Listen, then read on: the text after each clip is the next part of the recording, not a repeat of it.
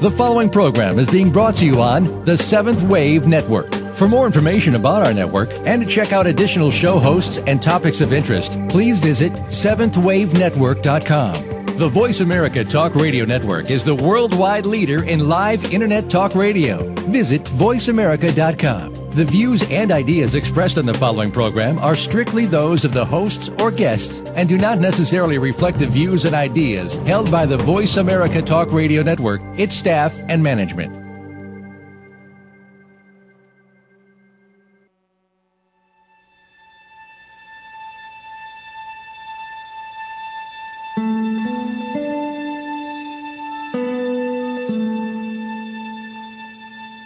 Good afternoon, and welcome to Authentic Living with Andrea Matthews. Over the next hour, you'll learn how to see your true self in the midst of life's twists and turns. You'll be challenged to think outside of the box when it comes to the mysteries of life. Now, here's your host, Andrea Matthews. And good afternoon. Today, we're talking to Dr. Joan Borysenko, a distinguished pioneer in integrative medicine and a world-renowned expert in the mind-body connection, whose work has been foundational in an international healthcare revolution that recognizes the spiritual dimension of life as an integral part of health and healing. And since she's one of the world's most sought-after speakers, we're quite fortunate to get the opportunity today to sort of pick her brain on the topic of resilience. Dr. Joan, as she is affectionately called, earned a doctoral degree and 2 postdoctoral degrees from Harvard, studying medicine, cancer cell biology, psychology, and finally psychoneuroimmunology. She's the co-founder with Drs. Herbert Benson and Ilian Kutz of 2 different mind-body sciences organizations, and has more recently partnered with her husband, Gordon DeVeron, in founding the Claritas Institute for Spiritual Inquiry. After years of clinical experience, Joan published her first best-selling Minding the Body, Mending the Mind. Since then, she has published several video and audio programs and 14 other books, including the topic of our previous interview, Your Soul's Compass, What is Spiritual Guidance? She appears for the second time on Authentic Living today to talk with us about her latest book, It's Not the End of the World, Developing Resilience in Times of Change. And I was just saying before the show started to Dr. Joan that I spent the weekend listening to the memorial services for Ted Kennedy and also reading her lovely book on resilience and just thinking so much about how he was a man who not only was resilient with regard to the tragedies of his own life, but was resilient over his own shortcomings. And it was such a wonderful, poignant example to me of what her book had to say, and I really think you listeners are going to benefit from it. So welcome, Joan, today to Authentic Living. We're so glad that you took the opportunity to come and talk with our listeners today. Thank you so much for having me back. I really loved being with you when Your Soul's Compass came out. And now this new book on resilience, It's Not the End of the World, is really coming out at a time when people are appreciating it, because we all need to look at people like Ted Kennedy and say, how do they do it? Or John McCain, who was a POW for 5 years and tortured. How does he do it? Or people in Rwanda who've overcome situations, gone through situations of genocide, and come out of it with an open heart. And that's the question. How do they do it? How do they all do it? And what can we learn? Okay. So the first thing I think I want to field before we go any further with it is there are a lot of people out there who think that resilience is a genetic component and that some people got it and some people don't. So tell us about that. It's a little bit like happiness.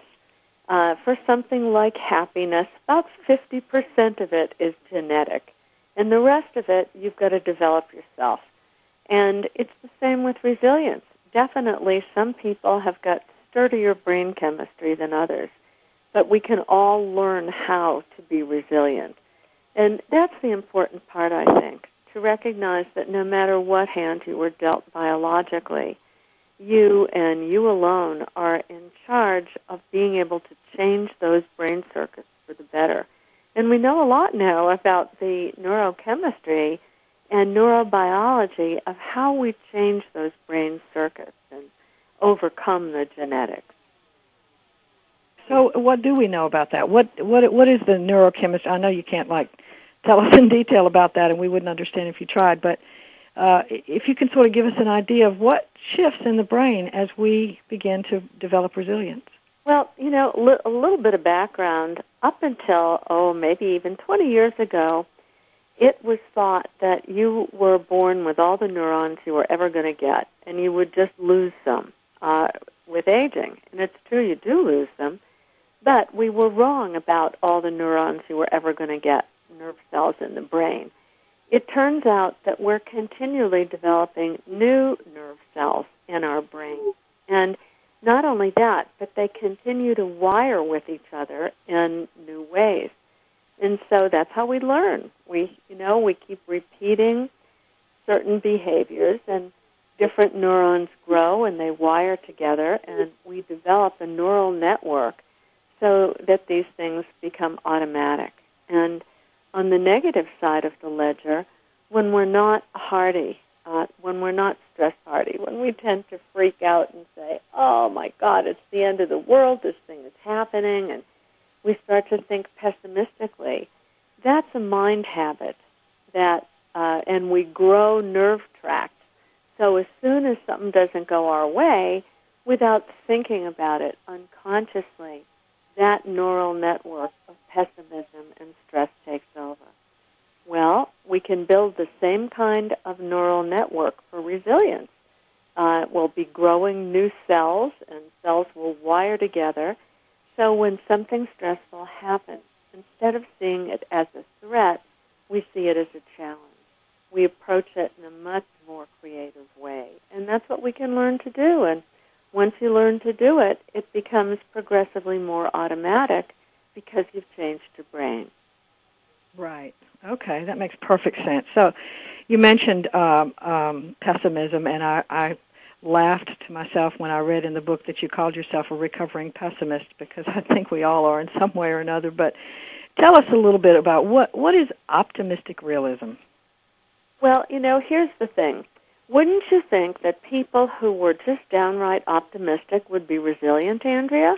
It would seem so. Yeah, it would seem so to me. That's what I would have thought. And there was a wonderful book that came out a couple of years ago. You might have read it, Good to Great by Jim Collins. And he looks at companies and tries to figure out if they're resilient. And like the two of us, he figured, well, if the management of a company is optimistic, it must be a resilient company. And it turned out he was completely wrong. And one of the very interesting things he found was this. He interviewed Admiral Jim Stockdale, who was a POW, held and tortured by the Viet Cong for 8 years. And he said, tell me who was resilient, who lived to get out of those camps. And Stockdale told Collins essentially this. He said, the ones who died first were the optimists, which is pretty shocking. Mm-hmm. And he said here was the reason, because they would just say to themselves, oh, we'll be rescued. We'll be out of here by Christmas. And Christmas would come and go, and then they'd say, oh, we'll be out of here by 4th of July. And, it would go on. Thanksgiving would come, New Year's would come, and they still weren't rescued.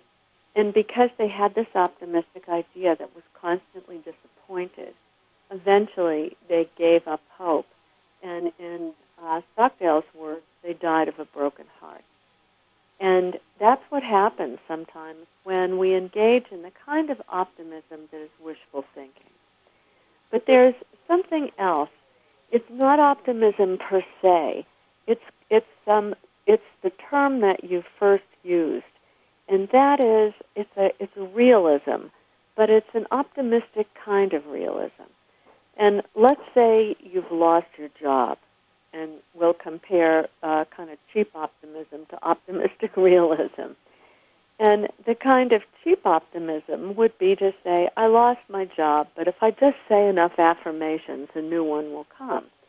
Or I lost my job, but, pretty soon the president will put everything right, and it will all be fine. Realism is, I got to pay the bills. And, yeah, I can use my affirmations, and I sure hope Obama does something.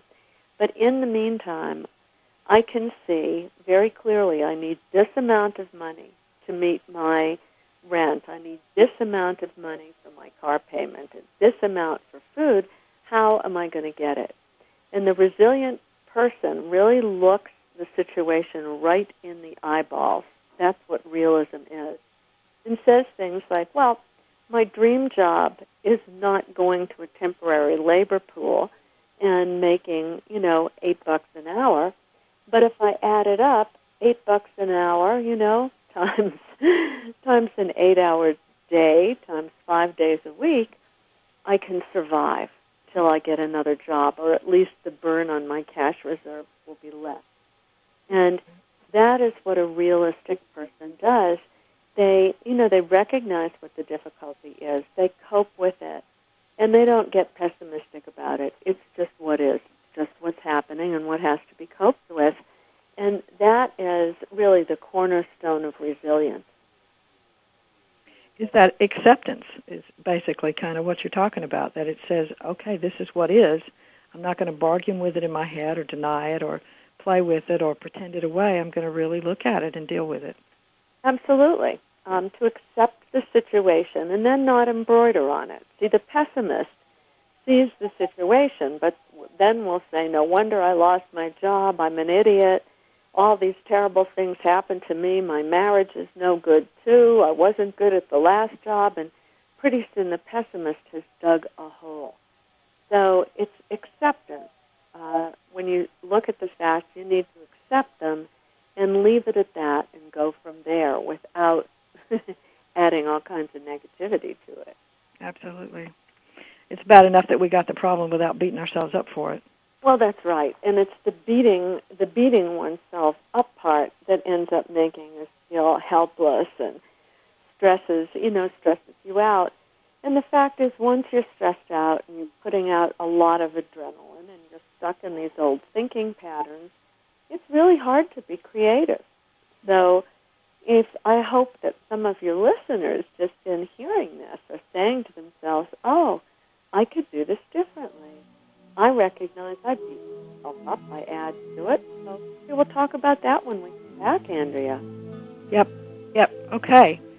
Well, that was a great start, and we'll be back with more on resilience in just a moment. We're talking today with Joan Borysenko.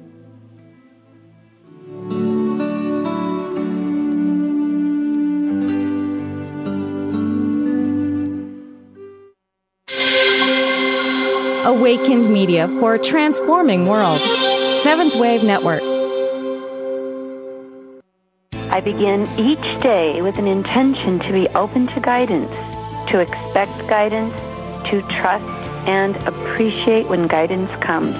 With these intentions, each day is easier to navigate. Hi, I'm Sonia Choquette. When I decided to trust my guidance and further my education, I chose the American Institute of Holistic Theology, AIHT, with a soulful pathway to deep learning. In my own home, on my own schedule, I earned my PhD in metaphysics. You know, the value of wisdom only grows, and in developing our own gifts, we can help others evolve too. That's how it works.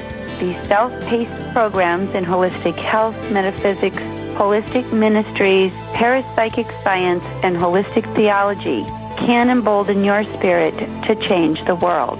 And the time has come for us all to do our part in changing the world. So in this moment, call the American Institute of Holistic Theology. The number is 1-800-650-4325. In this moment, visit aiht.edu. All my love. When I found out my jeans were made using child labor in sweatshops, I wrote a letter to the company saying, reconsider your labor practices. A few months later, I get a letter back saying, thanks for being a loyal customer, and they included a coupon for a 25% discount on their jeans. So I got smart, wrote letters every day to all the stores that carry the brand, asking them to stop supporting the companies who use child labor in sweatshops. And I just kept getting letters back, thanking me for my concerns, and more coupons for more discounts on more jeans. So I'm telling my friend about it, and she flips out, saying that between all the letters and coupons, some paper company cut down a small forest, driving off 2 indigenous tribes, hundreds of endangered animals, killing thousands of plant species, some of which may have contained vaccines for HIV, cancer, and syphilis. Meanwhile, the guys cutting down the trees are 13-year-old kids who work night and day for months just to save up enough money to buy a pair of jeans made by child labor in sweatshops.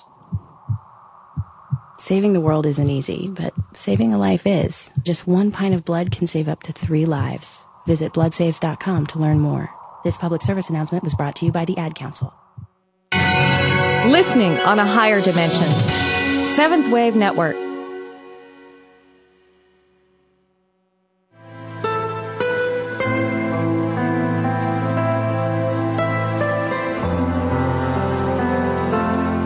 You're listening to Authentic Living with Andrea Matthews. We want to hear from you. If you have a question or comment about today's show, call in now, toll free, 1-866-472-5795. That's 1-866-472-5795. You can also send your questions or comments by email to Andrea at AndreaMatthewsLPC.com. Now, back to Authentic Living with Andrea Matthews. And we're back with Authentic Living, brought to you by the American Institute of Holistic Theology. And we're talking today to Dr. Joan Borysenko about her latest book, It's Not the End of the World, Developing Resilience in Times of Change. And we were talking just during the break. I was really aware when I was reading the book that there are, one of the things that you seem to come back to again and again was that we can do more than one thing at a time. And I think we have a mindset in our society that says sort of one thing at a time. I think all of us heard that from our parents at one point or another, do one thing at a time. And so we think, well, if I'm going to look for a job, that's what I need to do. If I need to do my affirmations, that's what I need to do. If I need to pray, that's what I need to do. Whatever, we just think of in terms of one thing. But actually we can do all of them at the same time and open up all kinds of possibilities.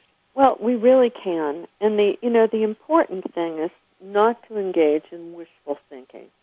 An affirmation is something very powerful, and it requires some kind of action to really back it up. And so, you can affirm that a job even better than the one you just had is waiting for you. And then you'll be able to recognize when you see it, but you also have to go out and look for the job. Right. That's very well said. I really think that affirmations do require some action, just like insight, and that's very well said. Well, they do. You probably know that old teaching story of Anthony DeMello, who, in terms of holistic theology, he was amazing. He was Indian from India and a Jesuit priest, and he always told the story of the man who was just, always praying and affirming and just a wonderful man, and he died, and he went, standing there in front of God, and he says to God, I thought I was really a good person. I did good for others, and why is it that you let me get hungry in my old age? Why is it I kept praying to win the lottery, and I never did? Had a lot of troubles financially. And God said, it would have helped a whole lot if you'd bought a lottery ticket. That's great. Yep, absolutely. And we do engage in a lot of wishful thinking. And I since The Secret came out, which is a wonderful book and has much more to say than I think has been interpreted, there was so much about, I saw so many people who said, well, I'm affirming that I'm going to become a millionaire. And I'm like, okay, well, what are you doing to make that happen? So, yeah, absolutely. We really do need to put the whole body, mind, and spirit into action at once. We do. Yeah. We do. Action and behavior is where the rubber hits the road. Right. So, okay, have we disclosed now the 3 secrets of resilience? No, we still have 2 more. And I'd like to talk about 5 of the secrets of resilience. I know the first chapter of It's Not the End of the World talks about the 3 secrets. I wish I'd said the 5, because then I added them later, but here they are. The first one we talked about, and that is look in your situation in the eye with no wishful thinking and no denial. So that's realism. The second is faith, and the third is the tremendous ability to improvise with anything you can find. So let's take a look at the second 2 then. Faith is a very important thing. In all the studies, when they looked at POWs, and they said, why did you survive? Faith was mentioned every time. And For example, we were talking about Admiral Jim Stockdale and the question that he was asked, who didn't survive the POW camp. And when he said, well, it was the optimist, Jim Collins went on and said, well, why did you survive the camp? And he said, because of my faith. And faith gives people tremendous strength. And it can certainly be faith in, faith in God, faith in the universe, faith in the unseen world, things actually manifesting temporarily in a way that seems pretty dire. But the faith that you hold underneath, that someday at some point you'll see there was a reason or a purpose. There are many kinds of faith, but having faith prevents people from feeling powerless, hopeless, and put upon. So it's really important. And then the third secret after realism and faith is the ability to really improvise. And when I read about that, I had to laugh because I'm a great improviser. I'll give you an example. There's a word in French called bricolage, and it means taking a bit of this and a bit of that and making something great out of it. So today, my husband said, what will we have for lunch? Because we both work at home like many people do. And he said, oh, my goodness, we haven't been to the supermarket. There's nothing for lunch. And my response was, that's actually my very favorite thing. Let me root around, and I'm going to make the best lunch that you've ever had out of whatever odds and ends I could find. And so I did. I found a few frozen, organic spinach ricotta ravioli. And, I found an organic chicken sausage in the freezer. I found a bottle of wonderful heirloom tomato sauce. We're growing out on our deck basil and oregano and thyme. And I put it all together, and we had a gourmet meal, which I was able to whip up in about 15 minutes, out of odds and ends. Oh, that's great. The people do this in terms of just about anything in their life. For example, Viktor Frankl, who wrote the book Man's Search for Meaning, was a psychiatrist, as you know, Andrea, who survived, I think, actually 4 different Nazi concentration camps in the Second World War. And he observed who died quickly in the camp and gave up hope and who was resilient. And he said he wanted to survive because he was going to write a book on resilience, which he did, Man's Search for Meaning. And one of the things he referred to in that book was that the survivors tended to collect any odds and ends of anything they could find that might come in useful. Bits of string, little bits of metal or wire. And that enabled some of them to do things like make shoelaces. And when it's snowy and you have no shoelaces, you die pretty quickly from frostbite. So something like that could save your life. Absolutely. I tell a couple of stories, and it's not the end of the world, about clients I've had who really created something out of nothing. They would see potential in a job situation. Like I tell the story of this one wonderful woman who got a job from a temporary labor pool watering plants in an office building. And she was so good at seeing what were the plants that are around, could they be swapped out, what was available, that over a period of months, the company came to love her, and they actually footed the bill to give her more training in landscape art, in indoor landscape architecture, and that's her job now. So that's very important, that ability to improvise. The other 2 main secrets of resilience are the support of good friends, who support us not in being victimized, but who support us in finding possibilities. And so that's called social support. And number 5, I would say, is a great sense of humor. Because if you start taking yourself seriously, you just get bogged right down. So taking things lightly lets you step back, lets you witness them from another point of view. And it really enhances resilience. Absolutely it does. So I think some of the most poignant and powerful moments that I see in therapy sometimes is when somebody begins to laugh at themselves with tears in their eyes. They're laughing, and they just get it. They get it on a whole other level than they got it when they weren't laughing at themselves and taking themselves so seriously. Well, it's so true. And certainly it's a great sign of maturity and acceptance. And, I have a very dear friend, Loretta LaRoche, who is a wonderful humorist.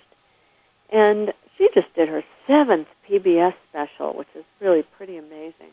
And I think that one might have been called Lighten Up, actually. I bet it was. Yeah. Her latest book, I think. Yeah. And she really uses humor as a form of cognitive therapy, as a way to look at your thoughts and change your mind. And it's great. Yep, and that support group is also I call it support group, you call it social support, and I think that's also very important, and picking and choosing. What you said is not people that would support sort of victimization, but people who support finding possibilities, and I just think that our ability to sort out who we're going to hang out with when we're troubled is very, very key. It's totally key. You see kids, there's been a lot of studies of resilient kids. And one of the things that makes the biggest difference is if a child from an abusive or disadvantaged background finds a mentor, that there's somebody who's able to look at him and say, hey, I see the promise in you, and I'm going to help, and help that to develop. And contrast that with the kind of troubled child who is not fortunate enough to find mentors, whether they're peer mentors or older people, and instead begins to hang out with, angry peers, taking drugs and doing all the rest. They go down the drain pretty fast. Yep, I agree. So, okay, we've been talking. There's 5 different points. If I'm going to review them again, you're going to look it in the eye. You're going to look the problem in the eye. You're going to have faith. You're going to have the ability to improvise. You're going to have the support of good friends who will help you find possibilities, and you're going to have a sense of humor, and that is what builds resilience. Absolutely. All right. Well, we're going to be back to talk some more about how you can train your brain for resilience when we get back right after the break. This is Andrea Matthews, and this is Authentic Living.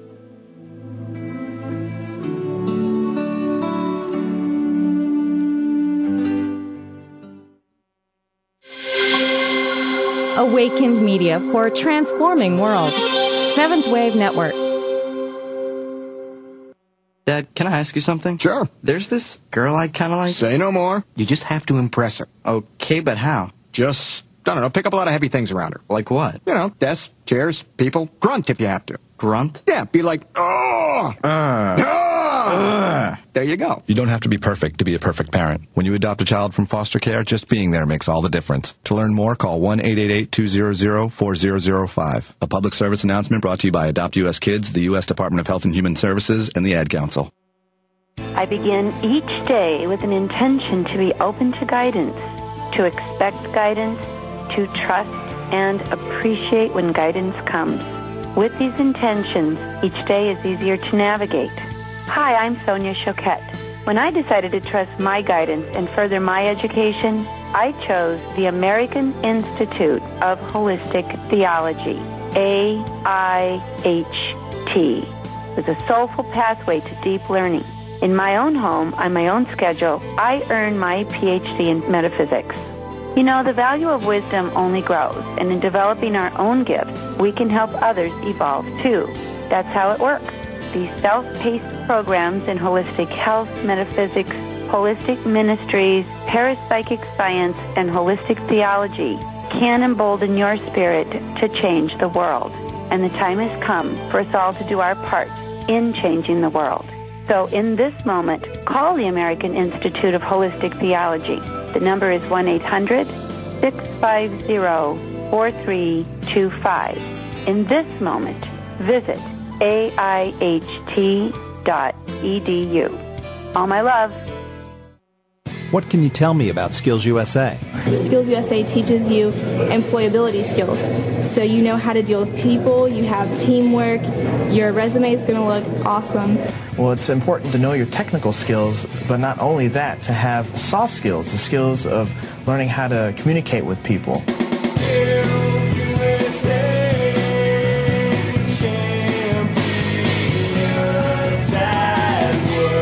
On the web at skillsusa.org. Awakened Media for a transforming world. Seventh Wave Network.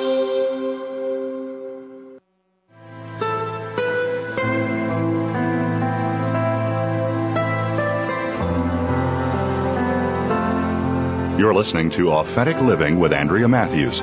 We want to hear from you. If you have a question or comment about today's show, call in now, toll free, 1-866-472-5795. That's 1-866-472-5795. You can also send your questions or comments by email to Andrea at AndreaMatthewsLPC.com. Now, back to Authentic Living with Andrea Matthews. And we are so fortunate today to be talking to Dr. Joan Borysenko about her latest book, It's Not the End of the World, Developing Resilience in Times of Change. We've been talking about the 3 and then 5 secrets of resilience, and want to talk now about some pragmatic ways that you can begin to really learn resilience to train your brain for success. So can you tell us a little bit more about that, Joan? Yes. Remember we talked about bricolage, that ability to really improvise, to look around and to see different things and to collect them and to make something new, whether they're job opportunities or people who do different things. And you can, that's actually the best way to get a job, is to talk to people that you know. Or people who form companies. They begin to see, I have a colleague who's good at leadership. I've got another colleague who's a great psychologist. And I want to form, a particular kind of leadership interview. And they'll see who to bring together. So they're good at team building. That's all bricolage. And the question is, how do you develop a brain that doesn't just look down the corridor and see one thing, but has that kind of peripheral vision that sees many things and can then synthesize them? So in order to tell you how to do that, first I want to tell you a very interesting story of a bricoleur, a person who's good at bricolage. It was during the Second World War, and one of our intelligence services at that time was looking for people, to be intelligence operatives overseas. And what they did was, you sat in a waiting room, and then you came in to be interviewed. And what the interviewer asked was this: describe the waiting room. And there were some people who, they couldn't even remember what the waiting room looked like. And there were other people who would say things like, it had green paint. The paint was really starting to fade and chip on the right side. There was a picture on the wall of sailboats, one of them had a great big billowed mainsail, and it was a little bit crooked. It was tilting to the left. The sofa that I was sitting in was a kind of green corduroy, and it was a little bit tattered on the corner. And, they would go on like that, and they would really be mindful, aware, attentive to everything around them. And those people with the capacity for attentive mindfulness were the ones who got hired as intelligence operatives. And it makes perfect sense. If you don't have enough mindfulness to notice what's going on around you, the bad guy will come up and clobber you over the head. Mm-hmm. So you have to have that ability to sense, which sometimes we even think is a kind of sixth sense, a kind of intuition. But it really is heightened sensory awareness in many different ways at once. And people who are really good at this even develop something called synesthesia, and that is, I'm talking to you, but I can feel it in my body. Or sometimes you're talking to someone and Maybe you can almost taste the quality of your interaction. So all your senses kind of coming together. And we can certainly develop mindfulness. In fact, that's the primary, if you talk about spirituality and resilience, it's one of the primary teachings of Buddhism, is to develop mindfulness, to develop awareness. And so there's an entire school of meditation known as mindfulness meditation. And for example, right now, I'm talking to you, but I'm also mindful of the sounds around me up in the mountains here. And it's a little bit windy. I hear a rustle of wind. They're rebuilding our front steps. So I hear a saw going off. And the dog, one of the dogs is asleep in the other room. And I can hear the heavy breathing of the dog. I can hear my voice. I can hear a kind of vibration of my voice in my body. I can hear the silence of you waiting to speak on the other end of the line. And I feel there's a sound of silence. I'm up at 9,000 feet, and that's underlying everything. So that's an example of being mindful of sound. And we can develop it. And you develop it by just, being quiet. You can sit with your eyes open or closed. Start to pay attention to something repetitive, just like your breathing, the breath coming in and out. And try that. What can you hear? Or if your eyes are open, what can you see? Or what can you notice about how your breath feels in your body? And that's how you develop mindfulness. It's a skill of paying attention and being present. Absolutely. And, so many times I hear people say, well, tell us how to develop psychic ability so we can know the future. And I want to always say, what about now? Let's know about now first. Right, exactly. I think we don't know much about now. I think we miss a whole lot of now. And I think that's what you're saying. And how can we be creative if we don't even know what's in the now? Well, that's right. You can't. Because you miss the opportunities because you don't see things. You don't see what's literally in front of your face. So that's a wonderful practice. And the benefits of a mindful practice is that it changes your brain in a number of ways. First of all, meditation practice actually makes people happier. It changes the set point for happiness in the brain. And you talk about resilient people.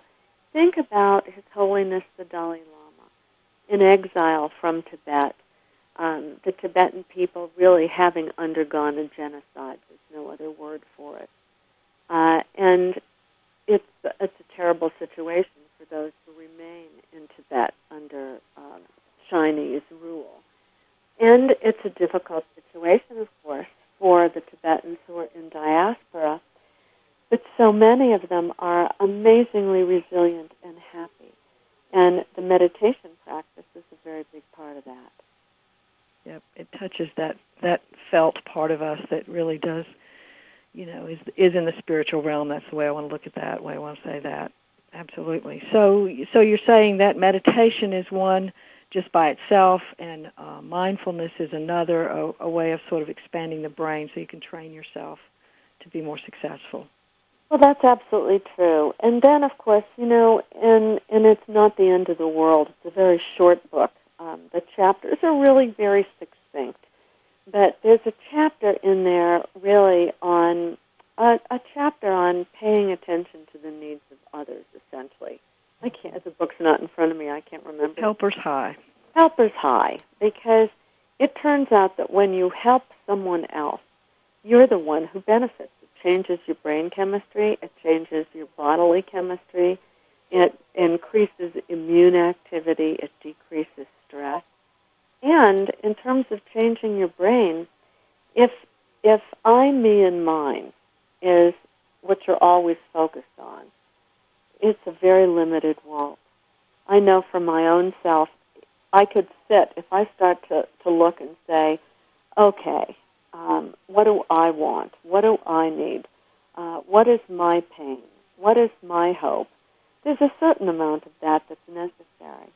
But after a while, it begins to be, it's very self-referential, and you get stuck in a trap of narcissism as if you're the center of the world.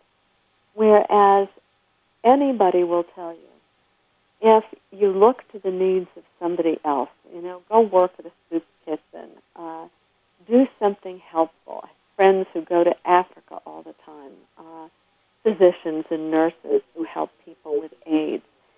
They come back after, a couple of weeks or a month or 2 months of that saying, wow, it was so hard, and yet I didn't think of my own self or my own problems or difficulties at all.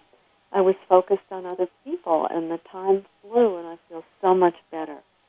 And we need to do that. In Western culture, there's been such an emphasis on getting your own, and what it's done is it's made people more and more depressed.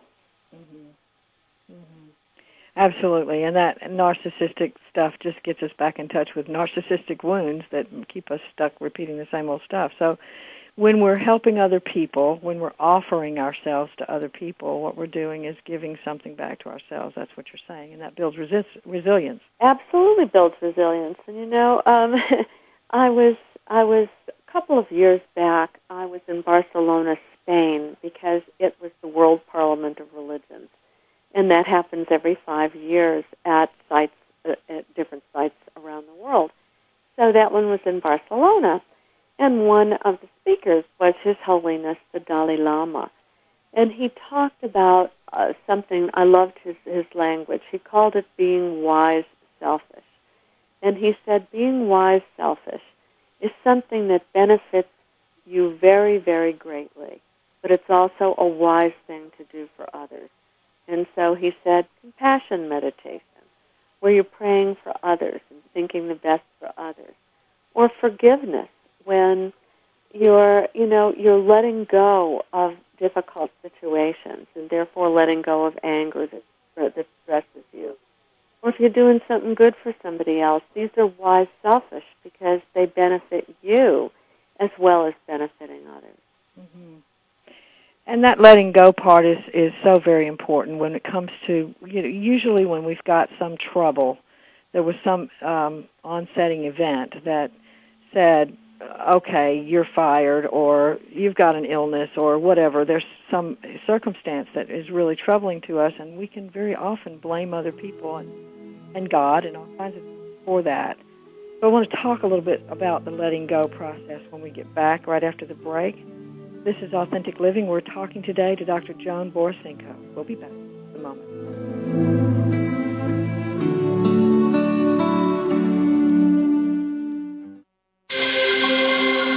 Awakened Media for a transforming world. Seventh Wave Network. Over there's the water. Whoosh, whoosh. And look at all this stuff I'm standing on. It's called sand, and it's everywhere. This woman may sound silly to you and me. It's made up of little tiny pieces of rocks. Teeny little pieces of rocks. But to her 2-year-old son exploring the world around him, she makes perfect sense. How does it feel when you touch the sand? Is it warm? Uh-huh. It's hard to hold in your hand, isn't it? Mm-hmm. Learning starts long before school does, and children are naturally curious. They want to learn, so follow their lead. Take simple, everyday moments, like sorting laundry or playing on the beach, and turn them into learning moments. Is this water? No. Very good. This is sand. Oh, no, it's not food. It's sand. We don't eat sand. Turn everyday moments into learning moments. Find out how at bornlearning.org. Brought to you by United Way and the Ad Council. I begin each day with an intention to be open to guidance, to expect guidance, to trust and appreciate when guidance comes. With these intentions, each day is easier to navigate. Hi, I'm Sonia Choquette. When I decided to trust my guidance and further my education, I chose the American Institute of Holistic Theology, AIHT, with a soulful pathway to deep learning. In my own home, on my own schedule, I earned my PhD in metaphysics. You know, the value of wisdom only grows, and in developing our own gifts, we can help others evolve too. That's how it works. These self-paced programs in holistic health, metaphysics, holistic ministries, parapsychic science, and holistic theology can embolden your spirit to change the world. And the time has come for us all to do our part in changing the world. So in this moment, call the American Institute of Holistic Theology. The number is 1-800-650-4325. In this moment, visit aiht.edu. All my love. America is facing a skilled workforce shortage. Skills USA can help. What is Skills USA? Skills USA is life-changing. Skills USA is awesome. Skills USA is one of the biggest opportunities life can give you. Skills USA is amazing. Skills USA is motivating. Skills USA specifically prepares you for the workforce. Skills USA empowers students to connect with a network of people, starting with their classmates, to their advisors, to other people in their states. Skills USA allows students to connect with business and industry, to manage their education, and to really get a feel of the real world. I'm doing something now that's going to be applicable in the real world, and those skills are going to be useful today in school and in 5 years when I'm working and for the rest of my life.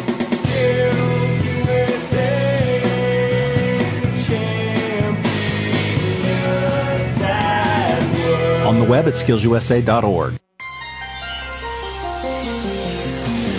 Taking you to the threshold of a dream and beyond.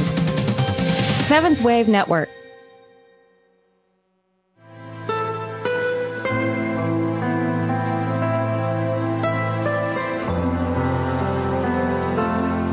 You're listening to Authentic Living with Andrea Matthews. We want to hear from you. If you have a question or comment about today's show, call in now, toll free, 1-866-472-5795. That's 1-866-472-5795. You can also send your questions or comments by email to Andrea at AndreaMatthewsLPC.com. Now, back to Authentic Living with Andrea Matthews. And we're back for the last segment, talking today with Dr. Joan Borysenko about her book, It's Not the End of the World, Developing Resilience in Times of Change. And we said just before the break that we were going to talk a little bit about that letting go process that we think is so very important to resilience. Can you say some more about that, Joan? Yes, letting go is it's one of the hardest things, isn't it? Mm-hmm. Letting go in a number of ways. I remember the great Zen teacher, Suzuki Roshi, who said, you know, the thing is not learning how to let go.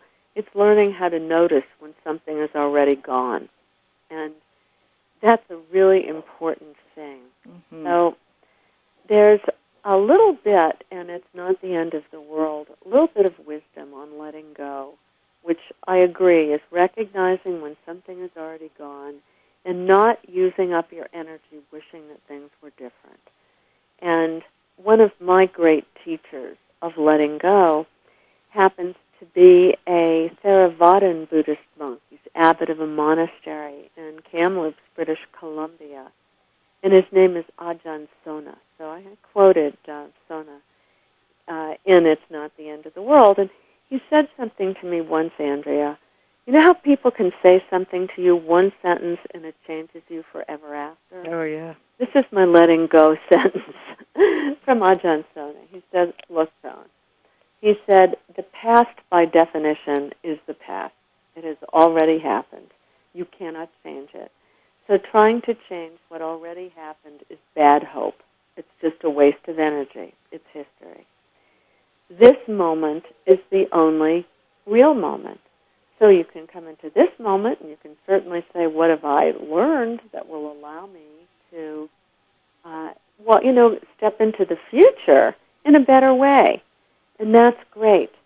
But the past is over and gone. And I realized that's exactly right. By definition, it's over and gone. And every time I start to say, oh, I wish I'd done this and I wish I'd done that, if only I had followed this advice or that advice or, taken my money out of the stock market when my intuition said it's going to crash, my life would be different. And you can be stuck in a repetitive loop of hanging on to the past forever. And it just stresses you out, and it in no way helps you to step more skillfully into the future. So this is it. For me, the best sentence was, the past is past, it's history. Don't waste your energy holding on. And it makes sense. So it's a practice for me, Andrea, as I catch myself doing that all the time, living in the past with a sense of regret, a sense of, oh, why didn't I? And I can report to you that the half-life between obsessing about something I should let go of and actually stepping into the future is getting shorter and shorter, mostly because I just remember this is pointless. Really? It's pointless. The past is done.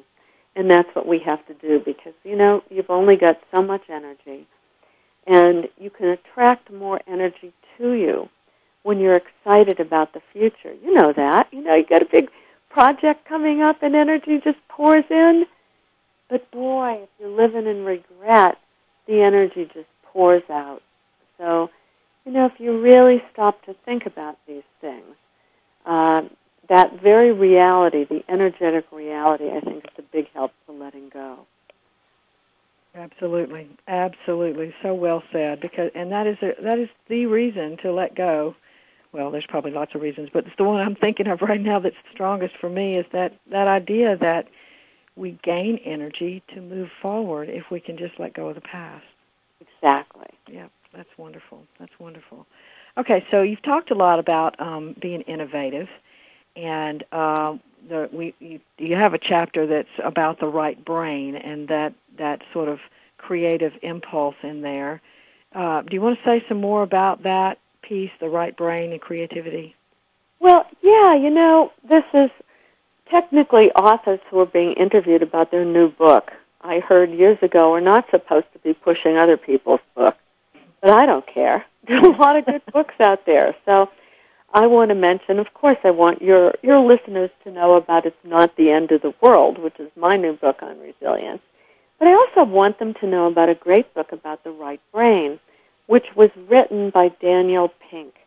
And it's called A Whole New Mind. Because we know that now scientifically, that there is a huge difference between what the right and the left hemisphere of your brain are specialized to do. So, for example, language resides in the left hemisphere. If people have a stroke in a certain part of their left hemisphere, they lose language. Or mathematics, the ability to add, to multiply, to divide, to work with numbers is the left brain function. And the left brain is really good at putting stuff together in a linear way. I'm happy every time I go to pay my bills that my left brain is healthy. Mm-hmm. Right brain, on the other hand, can only add up to something like 10. It just doesn't do that. But what the right brain does is it sees the whole. That's where the mindfulness lies that we were talking about a few segments ago. That if you want the big picture, if you want to see the forest for the trees, that is a right brain function. And the ability to improvise and to create requires this kind of right brain function.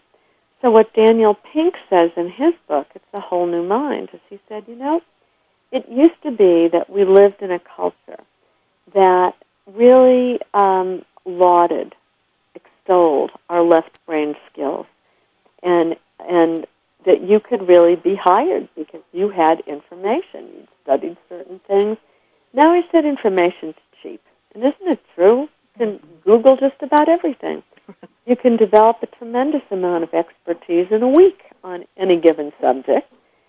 But what corporations, for example, are paying for now is the capacity of a person to synthesize, to take different fields of information, and to come up with whole new ideas that really see the forest that is larger than the individual trees. And that's what your right brain does. And so meditation is one way to create right brain skill. And I think anything that causes you to look at things differently, like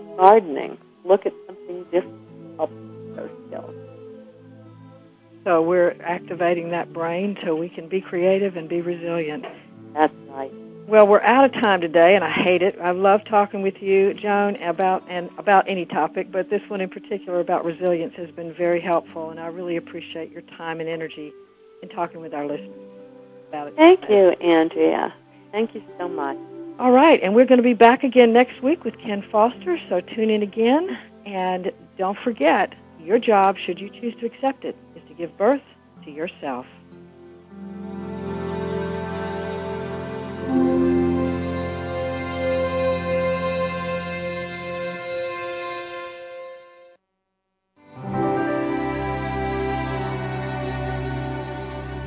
Thanks again for listening to Authentic Living with Andrea Matthews. Join us again next Wednesday afternoon at 1 p.m. Pacific, 4 p.m. Eastern Time, here on the Seventh Wave Network. We'll talk again next week.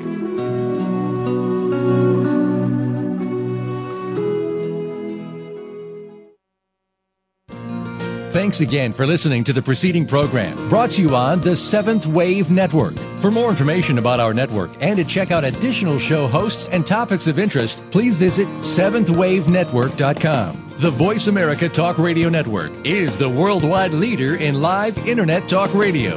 Visit voiceamerica.com. The views and ideas expressed on the preceding program are strictly those of the hosts or guests and do not necessarily reflect the views and ideas held by Voice America Talk Radio Network, its staff, and